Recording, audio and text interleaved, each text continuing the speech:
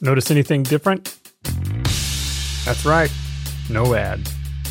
Which means this space is available. So if you have a company or brand or product or anything really that you'd love to promote on 30 Pop, this is your chance. Just shoot me an email at the link in the show notes and I'll give you all the relevant details. Now, on to 30 Pop.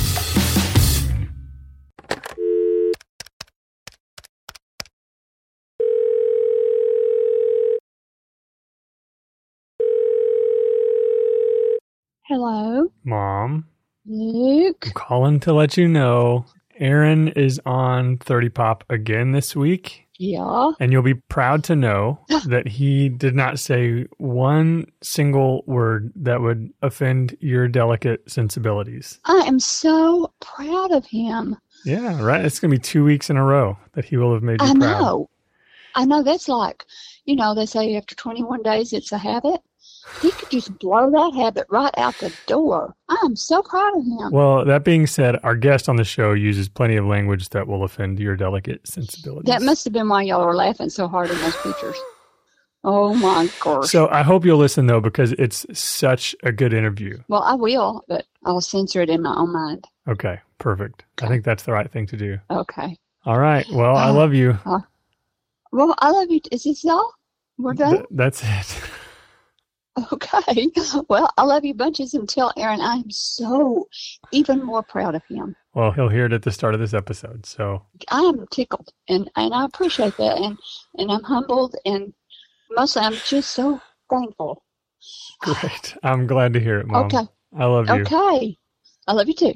All right. Bye. Bye-bye. From Milieu Media Group, this is 30 Pop, a weekly peek back at the music, movies, sports, fashion, politics, and news from 30 years ago. I'm your host, Luke Bronner. This is Season 2, Episode 21, Grief, Laughter, and Everything in Between. Today we're looking back at the week that ended Saturday, May 26th, 1990. Hello friends, and welcome to a very special episode of 30 Pop. As I mentioned on last week's episode, we have the tremendous privilege this week of being joined on the show by legendary film and TV comedy writer Alan Zweibel, whose name you may not recognize, but whose work you should certainly be familiar with. I want to get to that conversation as quickly as possible, but before I do, there really is much to discuss from this week in 1990. So I'll jump in. 30 years ago this week, on May 25th, 1990, we saw the theatrical debut of what has been called by critics a near shot-for-shot remake of the beloved soon-to-be sequeled 1986 Tom Cruise action classic Top Gun. Except in this film, instead of F-14 fighter jets, there were Apache helicopters. And instead of Tom Cruise, Tom Skerritt, and Kelly McGillis, this one had Nicolas Cage, Tommy Lee Jones, and Sean Young. And instead of being good, this one was terrible. The film released as Night of the Apache, but at some point changed its name to Firebirds. And friends, it looks very bad. So bad, in fact, that I've included a link to the trailer in the show notes, because if I just shared the audio here, you would not get the full effect of its badness. It's a bit miraculous, in my opinion, that within just a few years of the release of this movie, each of those three actors would hit big in other movies. Jones in The Fugitive, for which he won an Oscar. Young in Ace Ventura: Pet Detective as the villainous Lieutenant Lois Einhorn, and Cage with a decade-and-a-half-long string of quirky, blockbusting box office wins. This film, unsurprisingly, only made back about a fourth of its $22 million budget in its opening weekend. Although admittedly, that might have more to do with this other major release from this week in 1990. From out of the west, in a cloud of dust, a thunder of hooves, and a mighty... Great Scott! I know, this is heavy. Indians! This summer, Marty and Doc go back one more time for their greatest adventure of all. Doc's living in the past. Don't try it, Tenant! But he's about to be history. What kind of a future do you call that? I'm going back to 1885, and I'm bringing you home. It's the last roundup. Come on, run, It's the final showdown. Hey, lighten up, jerk! Where Marty makes a name for himself. What's your name, dude? Eastwood. Clint Eastwood. What kind of stupid name is that? Doc meets his mate. You saved my life. Emmett Brown at your service. And Tannen meets his match. I'll hunt you and shoot you down like a duck. It's Dog Buford. Shoot him down like a dog. Michael J. Fox. Where'd you learn to shoot like that? 7-Eleven. Christopher Lloyd. There's a fella that can't hold his liquor. And Mary Steenburgen. I never ever met a man like you before. Gentlemen, excuse me, but my friend and I have to catch a train. This summer, Steven Spielberg and Robert Zemeckis invite you. Come on, Marty! To the Rough Rider.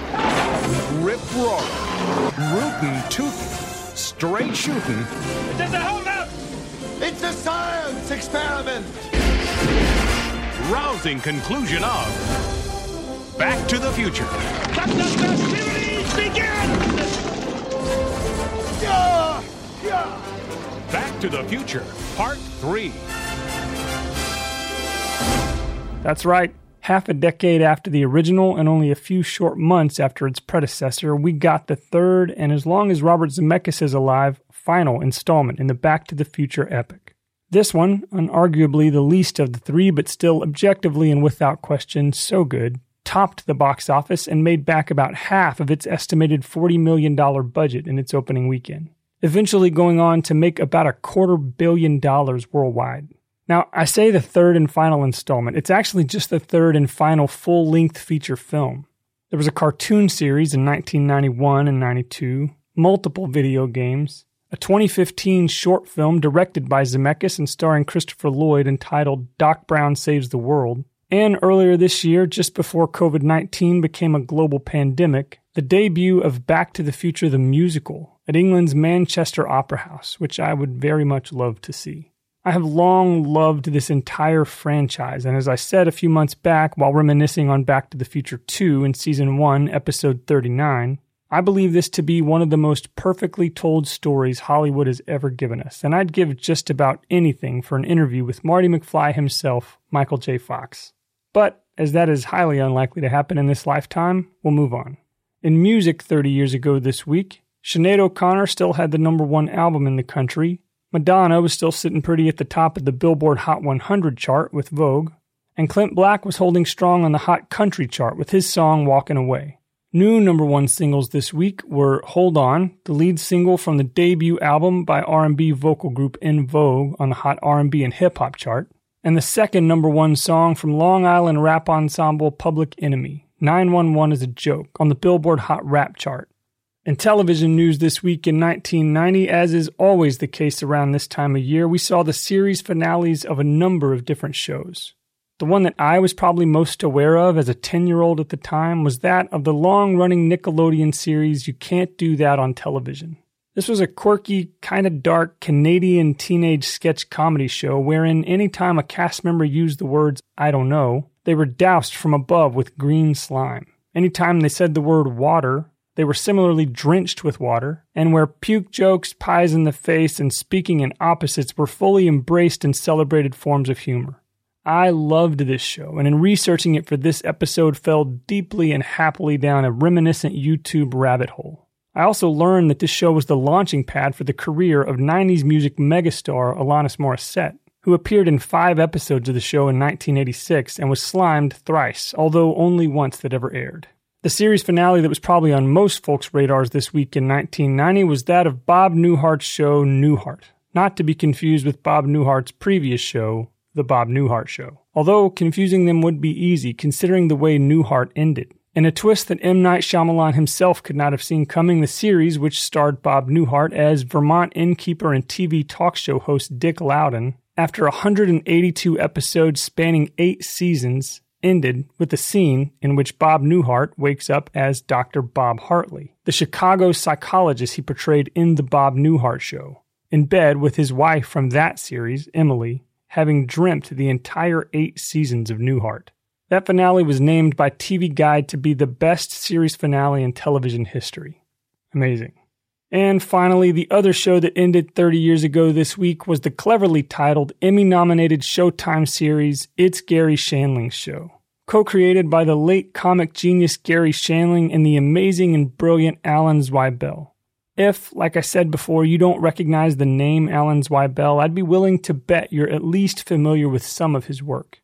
Alan was one of the original writers for Saturday Night Live when it launched in 1975. The creator of iconic SNL characters like John Belushi's Samurai and Gilda Radner's Roseanne. He was a consulting producer for Larry David's Curb Your Enthusiasm, his besties with the likes of Billy Crystal, Rob Reiner, and Martin Short, has written best-selling books, films, and Broadway plays and won countless awards for his work. Most recently, he released a heart-wrenching and hilarious memoir entitled Laugh Lines, My Life Helping Funny People Be Funnier. And he just so happens to be a longtime hero of my dear friend and regular 30 Pop guest, fellow writer and comedic actor and filmmaker Aaron Hale. So there was no question when I booked this interview with Alan that I'd need Aaron to be a part of it. We hopped on a Zoom call this week, since that's just what you do in 2020, to talk with Alan about his work with Gary Shandling and his incredible career before and since. It was such a privilege, and I'm so grateful to Alan for his time. Here's our almost entirely unedited conversation.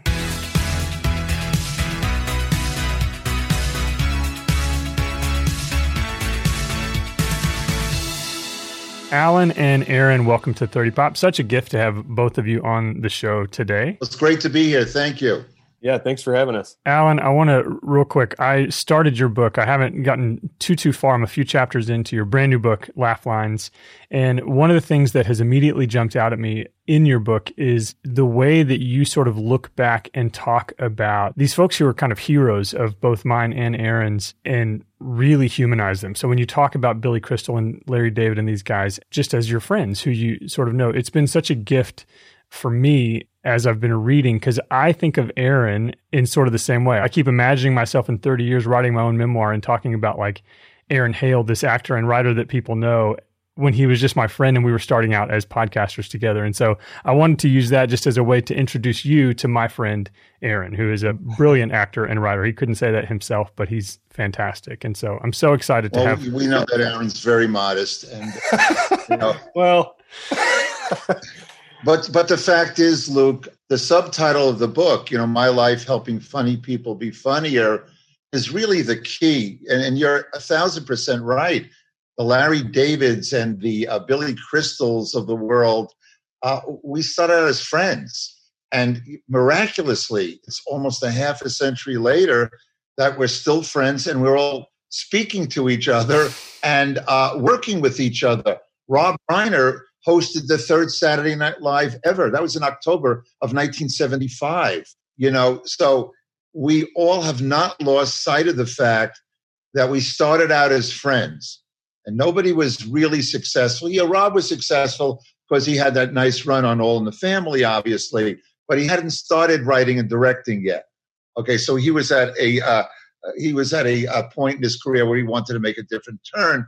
And so the people that I know and have kept friendships with along the way, that's the key to the relationships. The fact that we have written together and continue to work with each other, that's the beautiful part of the whole thing. It's an excuse to still have both parts of the relationship going. You know? So 30 years ago this week, we were looking at the series finale of a show that you co-wrote and co-created. It's Gary Shandling's show. Yeah. Would love to talk about your experience working with Gary and just kind of what the end of that chapter looked like for you. In retrospect, it was really transformative. I knew it was at the time creatively. When Gary and I started It's Gary Shandling's show, 86-ish, I guess, it was like lightning struck a second time, because I experienced the same thing with Saturday Night Live and my partnership with Gilda Radner. Here, a few years later, after I left SNL, I met this guy, Gary Shandling. I was introduced. We had the same management. And I got a phone call saying that he was about to do a special for Showtime, and they needed a pair of fresh eyes. So they sent me the script. I liked it. I thought I could help. They flew me out. I went straight from the airport in Los Angeles to a restaurant. I met Gary, and Gary was across the table from me. In the restaurant was wearing sunglasses. Okay, it's night. He's wearing sunglasses. I couldn't get a read as to whether or not the ideas that I had about the script were hitting home for him, or even if he liked me. I didn't know who he was, where he was. And when we left each other, we said, okay, we'll keep in touch. And I'm going, I don't even know if I'll ever hear from this guy again, because I couldn't get a read. I went straight from the restaurant to whatever hotel I was staying in. And now I go to sleep. It's 1 o'clock in the morning, which is 4 o'clock New York time, which my body was I just flown out. And the phone rings in my hotel room, and I pick it up. Hello, Alan, it's Gary. I went, hey, man, what's doing? Alan, my dog's penis tastes bitter. Is this his diet or what? And I'm laughing my ass off. And I call my wife, Robin, who was back in New York. I said, I think I found a writing partner. It was wild. We just hit it off. We made each other laugh. We got each other. And in any, as I'm sure the two of you know from your own experience, if you're writing with somebody, there's a similar sensibility, a little bit different about each of you, okay, which makes the product something that you couldn't have done if you just did it by yourself, okay? There's a synergy there. And that happened with me and Gary. And we came up with the thought of It's Gary Shandling Show as a title. And the thought was to go theatrical as opposed to TV. You know, Gary was very knowledgeable in situation comedies. He had written for Sanford and Son and Welcome Back, Kotter. He knew the form better than I did. But we would always go, okay, an ordinary situation would do this. How are we going to do it? You know, when I was with SNL, this is in the 70s now, the standard was Carol Burnett. Those variety shows would do it like this. How are we going to be different? You know, so instead of dissolving from this scene to that scene, I would have him look to camera and say, okay, here's where we are in the story. It's 2 hours later, and now I have to deal with this cop. And he would turn back into the scene and continue the scene with the cop as if it's 2 hours later. This is how well we got along. We named it It's Gary Shandling Show. We were up at our manager's office. We were talking about casting or whatever was in front of us. And we go out to the elevators, and Gary goes, you know, we're going to need a theme song. And I go, yeah, what, you have any thoughts?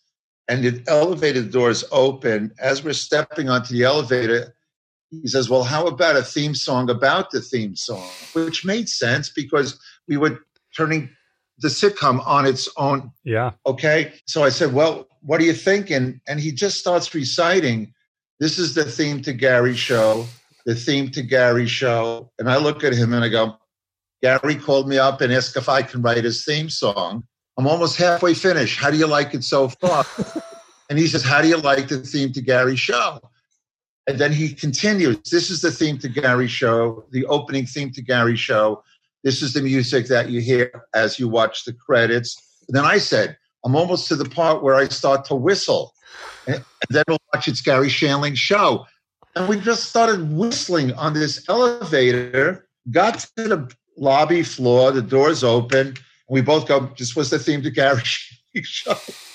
We walk out into the lobby. It was 11 o'clock in the morning, but we said, you know, we wrote a theme song. It's been a full day. We both went home. That's amazing. That was the magic of that relationship. And we did it for 4 years. The first 2 years were really a kick. And we played with the Forum. We did a couple of parodies of movies that we loved, like The Natural and The Graduate. Then around the third year, Gary and I started to not get along so well. We now had 3 children. And I became the commissioner of our son's Little League and almost had to move because all the other parents would get pissed off at us because I rescheduled a rain-out game, that interfered with the Feinstein's bar mitzvah, and he couldn't pitch that day. I wanted to write about that stuff. Harry was this single guy married to his work. And so as a writer, I was starting to feel a little bit hemmed in, that I couldn't flex all muscles that I wanted to flex because I was getting new experiences. And Gary wanted to say, by and large, in the same lane. He was afraid to venture out from who was Gary Shandling. And by the end of the 4th season, which was our last season, Gary and I weren't talking to each other. The tension had grown to the point I was resentful that I didn't give him 100% focus because the show was his entire life. Mm-hmm. So he didn't mind calling at 7 o'clock on a Sunday morning to talk about, why did you make that a 2-shot? Why isn't it just a single of me? And I said, after I would deliver, let's say, an edit, and I said, it would still be a 2-shot at 11 in the morning on Sunday. I don't know why. This was his obsession. And we really weren't talking. We had a home in New Jersey. We lived in LA, but we also had a home in New Jersey, and we flew east. The only people in the world who summered in New Jersey for some and the rest of the world is flying this way, and we're going this way. Hi. And my wife, Robin, saw that in the paper that Gary was appearing in Atlantic City. I can't remember what hotel, but she called the hotel. She got on the phone and said, listen, I'm bringing Alan down. I'm putting the two of you in a room, and you're not coming out until you're friends again. You've been through way too much together. And that's exactly what happened. And, we started to mend our ways. I was pursuant of him. He started doing Larry Sanders, and, Gary made the rules. He would return 1 out of every 3 calls, 1 out of every 3 emails. And I decided that I wanted him in my life. I just didn't want this to go away. He was the smartest writer anywhere. Ask Judd Apatow. Ask Ed Solomon, who wrote Men in Black and Bill and Ted's Excellent Adventure. Ask me how much I learned from Gary. And I wanted him in my life. The way we fought was the way brothers fought. Mm. I knew that there was love there, okay? And I was out in L.A. Oh, God, it's about 3 years ago now. And I'm with Billy Crystal. We're writing a movie, which we got done shooting just before the pandemic set in. We finished shoot. It's called Here Today, that Billy directed and stars in with Tiffany Haddish. But I was at Billy's house working on the script with him. And Gary and I were on the phone and trying to arrange a dinner. And it ended up, it didn't happen. I was going home the next day. He couldn't make it. So we made plans to speak that coming Thursday night. I flew home to New York on the Sunday, and Thursday morning, Gary died. Mm-hmm. So there was an incompletion there. So when Gilda passed away, it was cancer. There was a wider turn that was taken. But with Gary, for me, it was sudden. Mm-hmm. All right. So, to this day, I miss him. And when Judd Apatow not only did the Zen Diaries of Gary Shandling, which he asked me to be in, but he also produced a memorial, asked me to speak at. And this is where writers are lucky. I flew out to L.A. with my wife, Robin, and I spoke. And Sarah Silverman spoke, and Kevin Nealon and Bill Maher, and we all told Gary stories, and, and we all had the same disgusting stories, the jokes that he wrote. So, I'm sitting here going, okay, no, Sarah, don't tell the dog's penis tastes bitter. You know what I mean? And you saw all of us sitting in the audience going, oh, fuck. But it was incredibly cathartic to write a eulogy for him and to talk about him, because just like you may have seen, if you guys saw the Zen Diaries, when Judd sent me the rough cut of parts 1 and 2, it was a 2-parter. I remember calling him after seeing it, and I likened it to, and I don't know if you remember, HBO had a documentary on George Harrison called Living in the Material World. Part 1 was the Beatles. So it was stuff that we knew. It was fun to see again. But part 2 was basically about George Harrison as a single performer and also his spirituality, mm-hmm. Harishi, Buddhism, and all of that. Well, it was the same thing with Judd's. I told him, I said, it's great. I said, because part 1 goes through its Gary Shandling show. Part 2 starts with Larry Sanders. But Gary didn't do that much professionally after Larry Sanders. And it was very much about his search, mm-hmm. and his discomfort of being in this body, So I would get up, and then I was followed by a Buddhist priest. Sarah Silverman would get up, and she's followed by somebody in robes. And so there was a little bit of the combo platter of the complexity of the human being that Gary Shandling was. And and that's where his humor was. The guy who didn't really fit in, the guy who couldn't get the date, the guy who felt a little bit on the outside, and we walked away, all of us, all of us, and it had half-lives for a couple of weeks, because you felt like the way you're supposed to feel like when you go to temple, okay, or go to church. It was something sort of religious about it, life-affirming. And the thought that we all had was, the takeaway was that if, in fact, there's a life after this one, Gary was ready for it.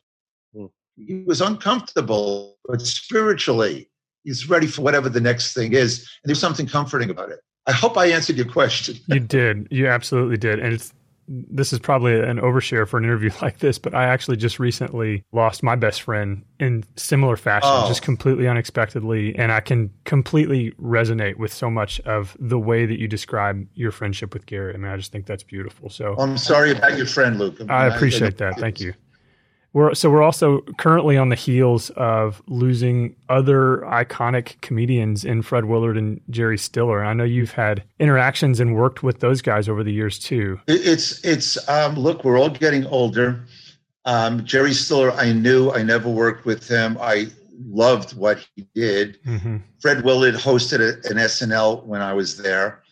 Liked him a lot, and I was a fan of his work. And our paths only crossed half a dozen times in the 35-ish years or 40 years, whatever it is, since I first met him.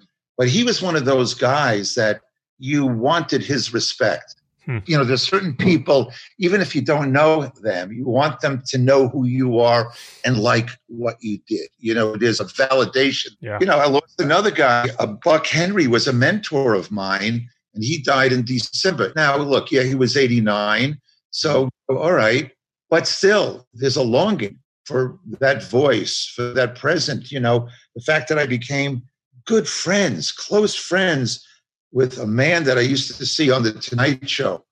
Johnny Carson, 8 Minutes About Nothing, the guy who wrote The Graduate, the guy who co-created Get Smart with Mel Brooks. And we have in our photo albums, we had dinner with him maybe 4 months before he passed, he and his wife, Irene.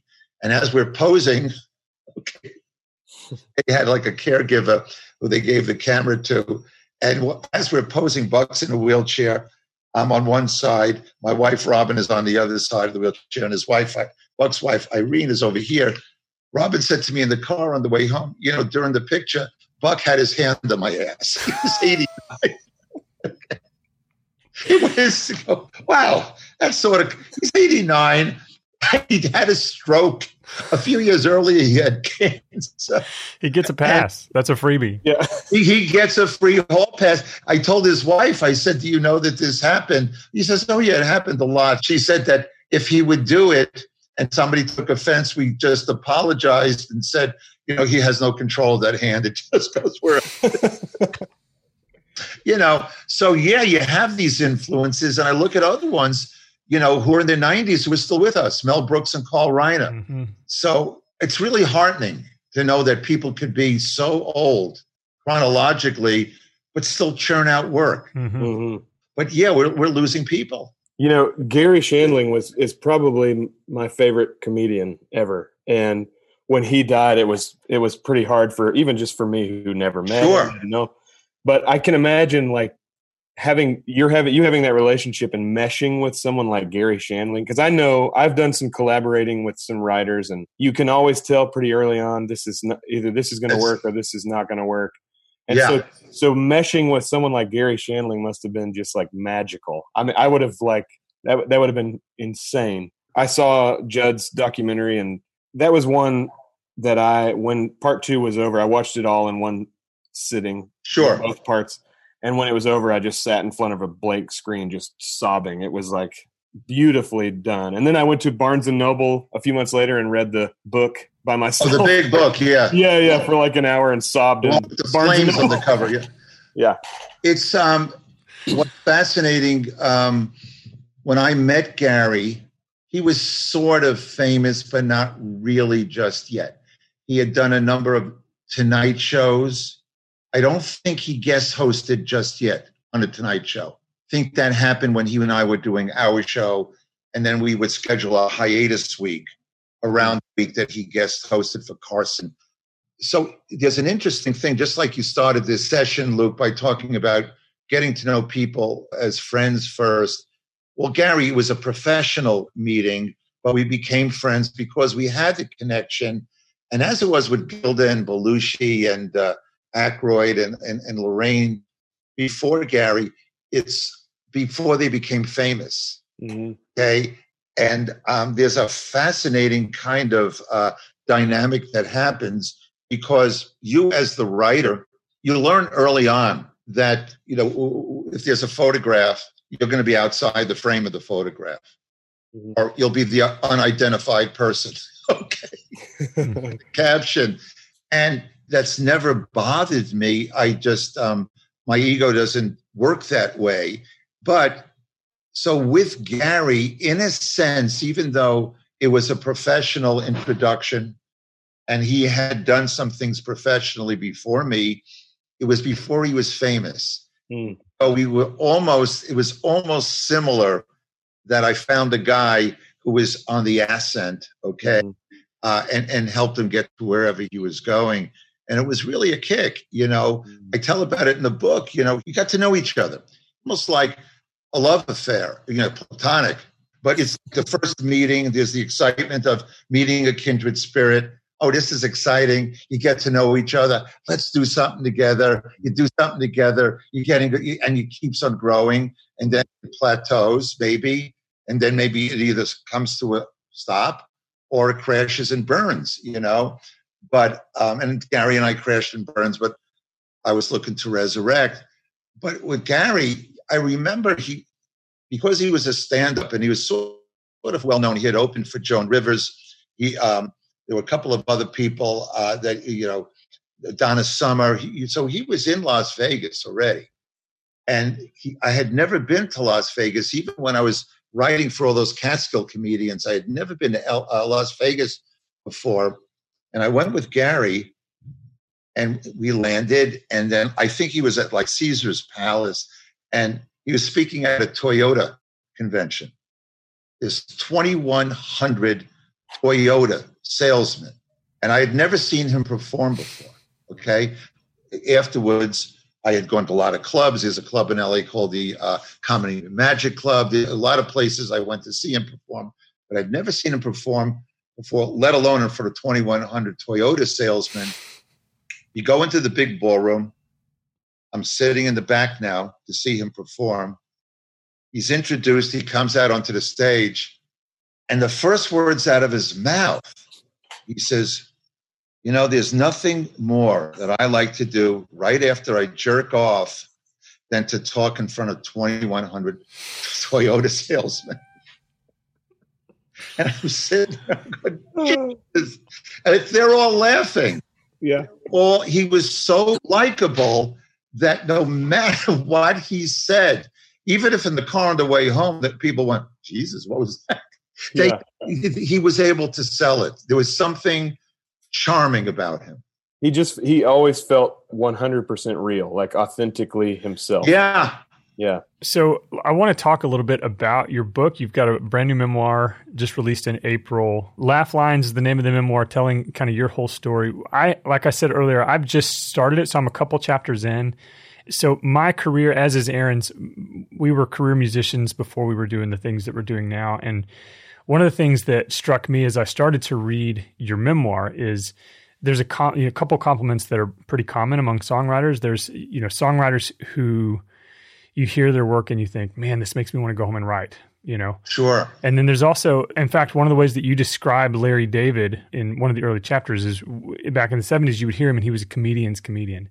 And when I started reading your book, I immediately thought, this is a writer's writer. You're a writer that other writers are going to really, really appreciate. And, thank you. And you make me want to write. And I'm not a writer, but I just so appreciate your ability to sort of craft a narrative and sort of, it's beautifully written. I can already tell that. Thank you. From just being a few chapters in. And so high praise. I appreciate it. Of course. Yeah. So it really is beautifully written. And especially, I was telling Luke before you got on the call that the Gilda chapters, your relationship with Gilda sounded just beautifully sweet and amazing. And the way you wrote about it, it was just such a beautiful tribute. And I loved it. And it was great to hear all those stories that I'd never heard about her and your relationship sounded awesome. It was beautiful. I feel like I don't have any questions. I feel like I just no. But look, Gilda was really special. I fell in love with her the second I met her. We made each other laugh. She was new to New York City. She was from Detroit, came to New York by way of Toronto, where she was in Second City in a production of Godspell with people of household words now. They were just, Paul Schaefer was just starting out, and Harold Ramis and Marty Short. I mean, my God, I think Andrea Martin, So she came to New York for this new show, SNL, and she was a little spooked by the big city. This was my city. And so we found each other. We leaned on each other a little bit. And she wanted to be platonic friends forever, which I disagreed with. But I said, all right, if these are the rules, go along with it. And one day you'll open your eyes and notice the glory in front of you. And that went on through SNL. And then we lost a little touch after we left SNL because she eventually moved to California, married Gene Wilder, did movies.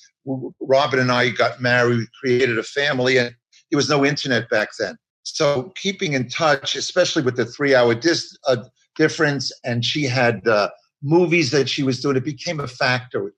And when I went out to do It's Garry Shandling Show, when we shot the pilot, and I was out there, I figured, I'll jumpstart my platonic relationship with Gilda. And she would make a date with me, and then at the last minute, she would cancel. This happened 2 or 3 times. I called Robin, and I said, I don't think Gilda wants to be my platonic friend anymore. Robin calls me back 10 minutes later. She says, call Gilda. I said, what are you talking about? I hate her. You can see how mature I am. He says, I just got off the phone with her. Call her. But just like she did with Gary, I called Gilda. And she tells me she's not feeling well, and that it was Epstein-Barr virus, which is like mono. And she said, look, my head wants to do everything I always wanted to do, but my body just won't let me.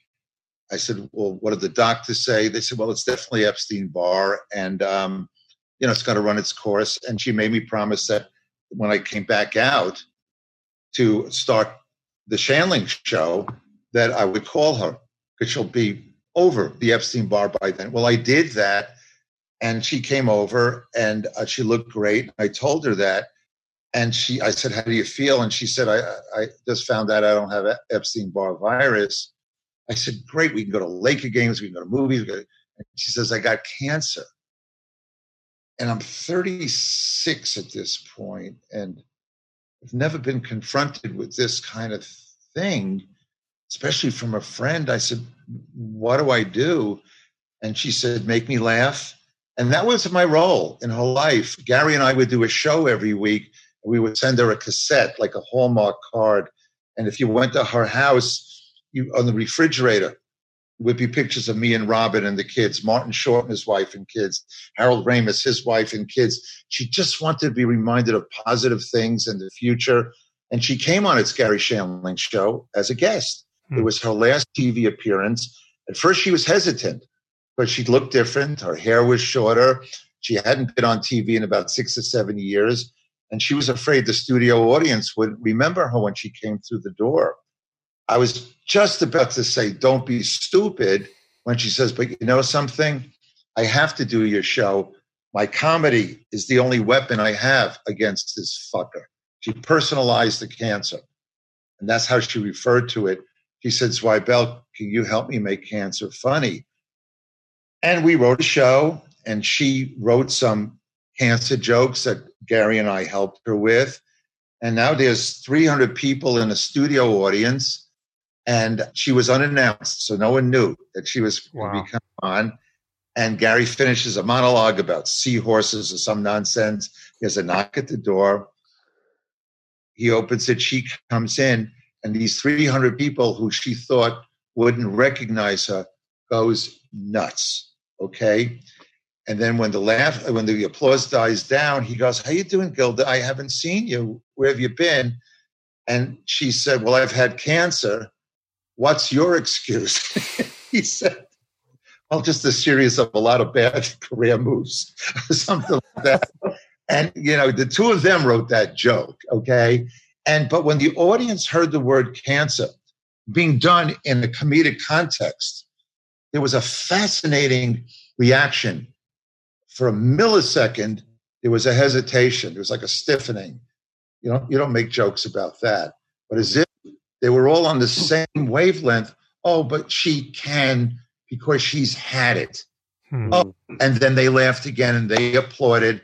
And as a matter of fact, when I went to edit the show, I noticed that the angle that I wanted on her entrance, when she was taking the applause from the audience, the frame was wobbling just a little bit. And I couldn't understand it because that was the angle on the entrance that I wanted.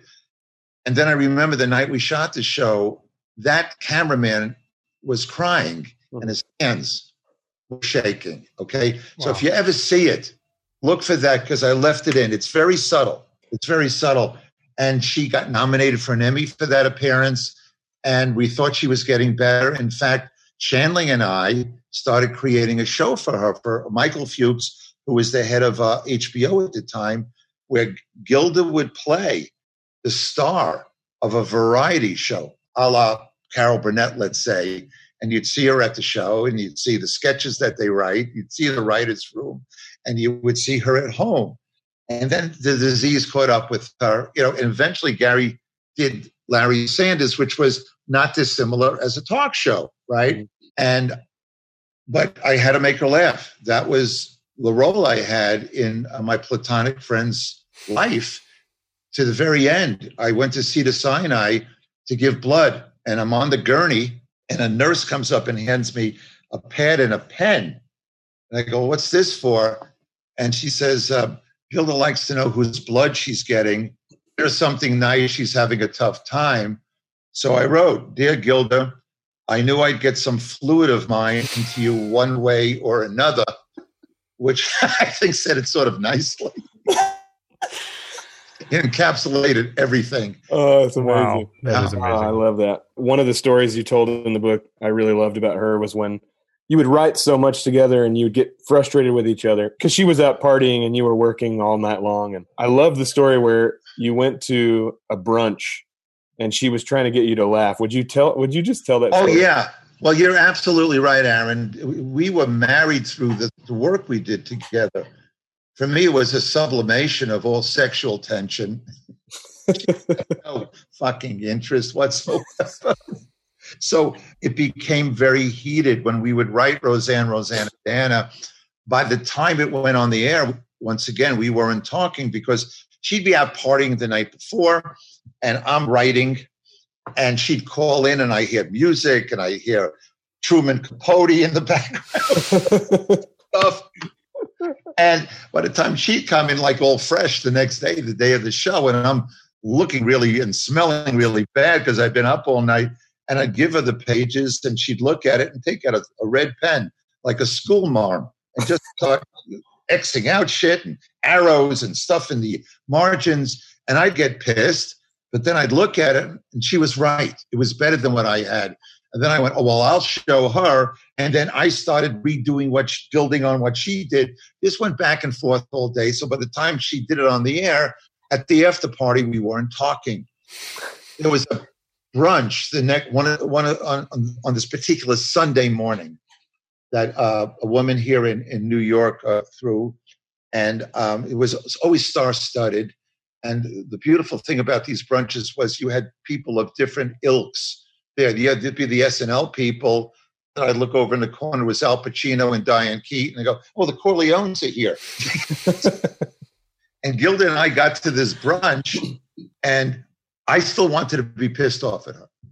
I needed to be mad a little bit longer, and she wanted to make up. And I refused, and we had this thing, as a lot of couples do, that if you can make the other person laugh, okay, well, the fight is over, So we go into this apartment on the west side here in New York, and it's pre-war building. And so you walk in, it's one level, but there's a step down into the living room, okay? Gilda stayed on the upper level where the buffet was. It was like a smorgasbord of brunch things, okay? I went one step down and I'm talking to other people, and Gilda's on the one step up, trying to get my attention, making faces, trying to make me laugh. And I kept turning my head. I didn't want to have anything to do with her. And at one point, Woody Allen was at the party, and he's my idol at the time. And he doesn't know Gilda, but Gilda knew that how much I venerated Woody Allen. Woody had just gotten 2 plates of lox and bagels and coffee and orange juice. So he's walking across this upper level, one step up, to go to a smaller table over there wherever it was he was eating. And now I'm curious because I see Gilda approach him. I know she doesn't know him and that he doesn't know her. And she sees that I'm looking, and she takes him by either shoulder. She holds him and she says, Woody, I'm sorry I have to do this to you, but I've got to make Zweibel laugh. And she threw him down the one step, and lox and bagel, whitefish goes flying. Well, of course I'm laughing at this point. The fight is over, and we go to leave the party, and he's seated by the door, and Gilda introduces herself to him, and she says, this is Zweibel, the guy that I wanted to make laugh. I say, hi, nice to meet you. And all he did was look up and go, I hate this party.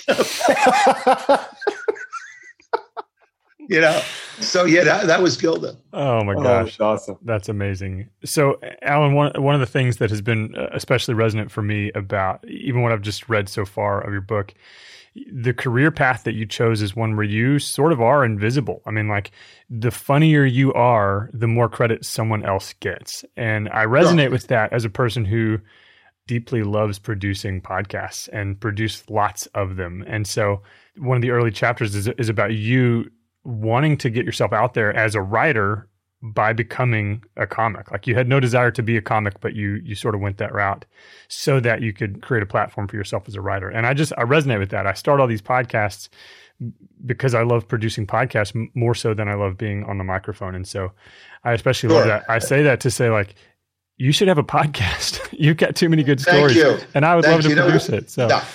Well, me being a performer was a means to an end. I was getting a little tired of writing for those tuxedoed guys up in the Catskill Mountains who were twice my age. I wanted to talk about my life experiences, and that's what SNL was when it started. It was the baby boomers. It was our turn to talk. And I was looking for, that's what I wanted to do. And I knew I wasn't going to find it up in the Catskill Mountains.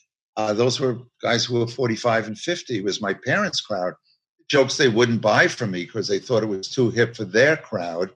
There were 2 clubs here in New York in the 70s, one called The Improvisation, one called Catch a Rising Star. And that was the new Catskills. That was the new breeding ground. That's where guys like my friend Larry David and David Brenner and Lily Tomlin and Bette Midler, Richard Pryor would come through there. A guy named Freddie Prinz, started there. And my plan was to go on stage, tell my jokes just as an advertisement, just as if to say, this is the way I write, with the hopes that a manager or an agent would walk in and say, I'll represent you. I'll try to help you get a job as a TV writer, which is what I wanted. And then when I got the job on SNL, when I got my audition with Lorne, I typed up what I believed were 1,100 of my best jokes. And I had a meeting with him.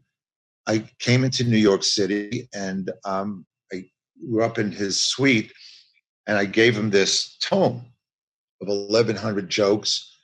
He read the first joke, and then he closed the book. I'm not going to say I got the job because of one joke. I know I had to leave the book there, and I'm sure he had to read everything. I'm sure the NBC executives had to go through it. But he was smart enough to look at one joke and see that what the ingenuity was, what the sensibility was, and I carefully crafted the order of these 1,100 jokes. I put the best ones on the first 3 pages. I put the ones that were right below it, like 1A, as the last 3 pages, with every hope they didn't read the shit. That's pretty smart. I got a call maybe 3-4 days later. I was working on a spec script with the comic Richard Lewis. This is April of 1975. Richard and I had the same manager, and Richard's phone rang, and it was the manager, asked to speak to me and told me that I got the job on this show. So it was a dream come true, and it was also the end of my stand-up career. And you were working at a deli at the time, right? Like I was working as the comics up in the Catskills. The going rate was $7 a joke. Mm-hmm. So to supplement that great living, and I had moved back in with my parents after college. I'm sleeping in my old bed, and it's lonely. You know, all my friends who I went to college with, by the time after we graduated, let's say college in May, the end of August, they started going to med school. They started going to law school and grad school, and I'm left at home. And I'm writing jokes for $7, sleeping in my old bed, and working in a delicatessen in Queens, New York. You name it, I sliced it for about 2 years, and to supplement this great living I was making as a comedy writer. One of my favorite lines of the whole book is you said, and I'm just going to quote it straight up. It had all come full circle during this incredible ride where I went from slicing Nova and a delicatessen to getting an Emmy Award in less than a year. That blows my mind. It was a magical ride. That's awesome. And when I got home, it was my first trip ever to LA. We all flew out. We won 4 Emmys. The writers won, the show won, Chevy won, and Dave Wilson, the director, won. And the show is still pretty much a secret at that point. Okay, it was getting a little traction, but now this is prime time. The Emmy Awards are on prime time, so there were people sitting at home who had never heard of Saturday. What's this show that's getting all these Emmys? You know, so it sort of helped. But I remember coming back from LA, and in the mail was a letter that I still have here somewhere from the owner of the deli. Saying, he says, I guess you're not going to have to slice lox anymore. You know? It was really nice. That's really cool. I love that. Alan, I want to thank you so much for taking the time to be on the show. Would love to have you back anytime you want. Anytime, this Luke. Is fantastic. So. Aaron, the two of you, just call, have me back in a heartbeat. You guys are great. Thank you so much. It was a real honor to talk to you today. It was my pleasure doing so, and I hope to hear from you. Thank you, Luke. I'll speak to you guys. Take care. Right. Bye, Alan. Bye. Thank you.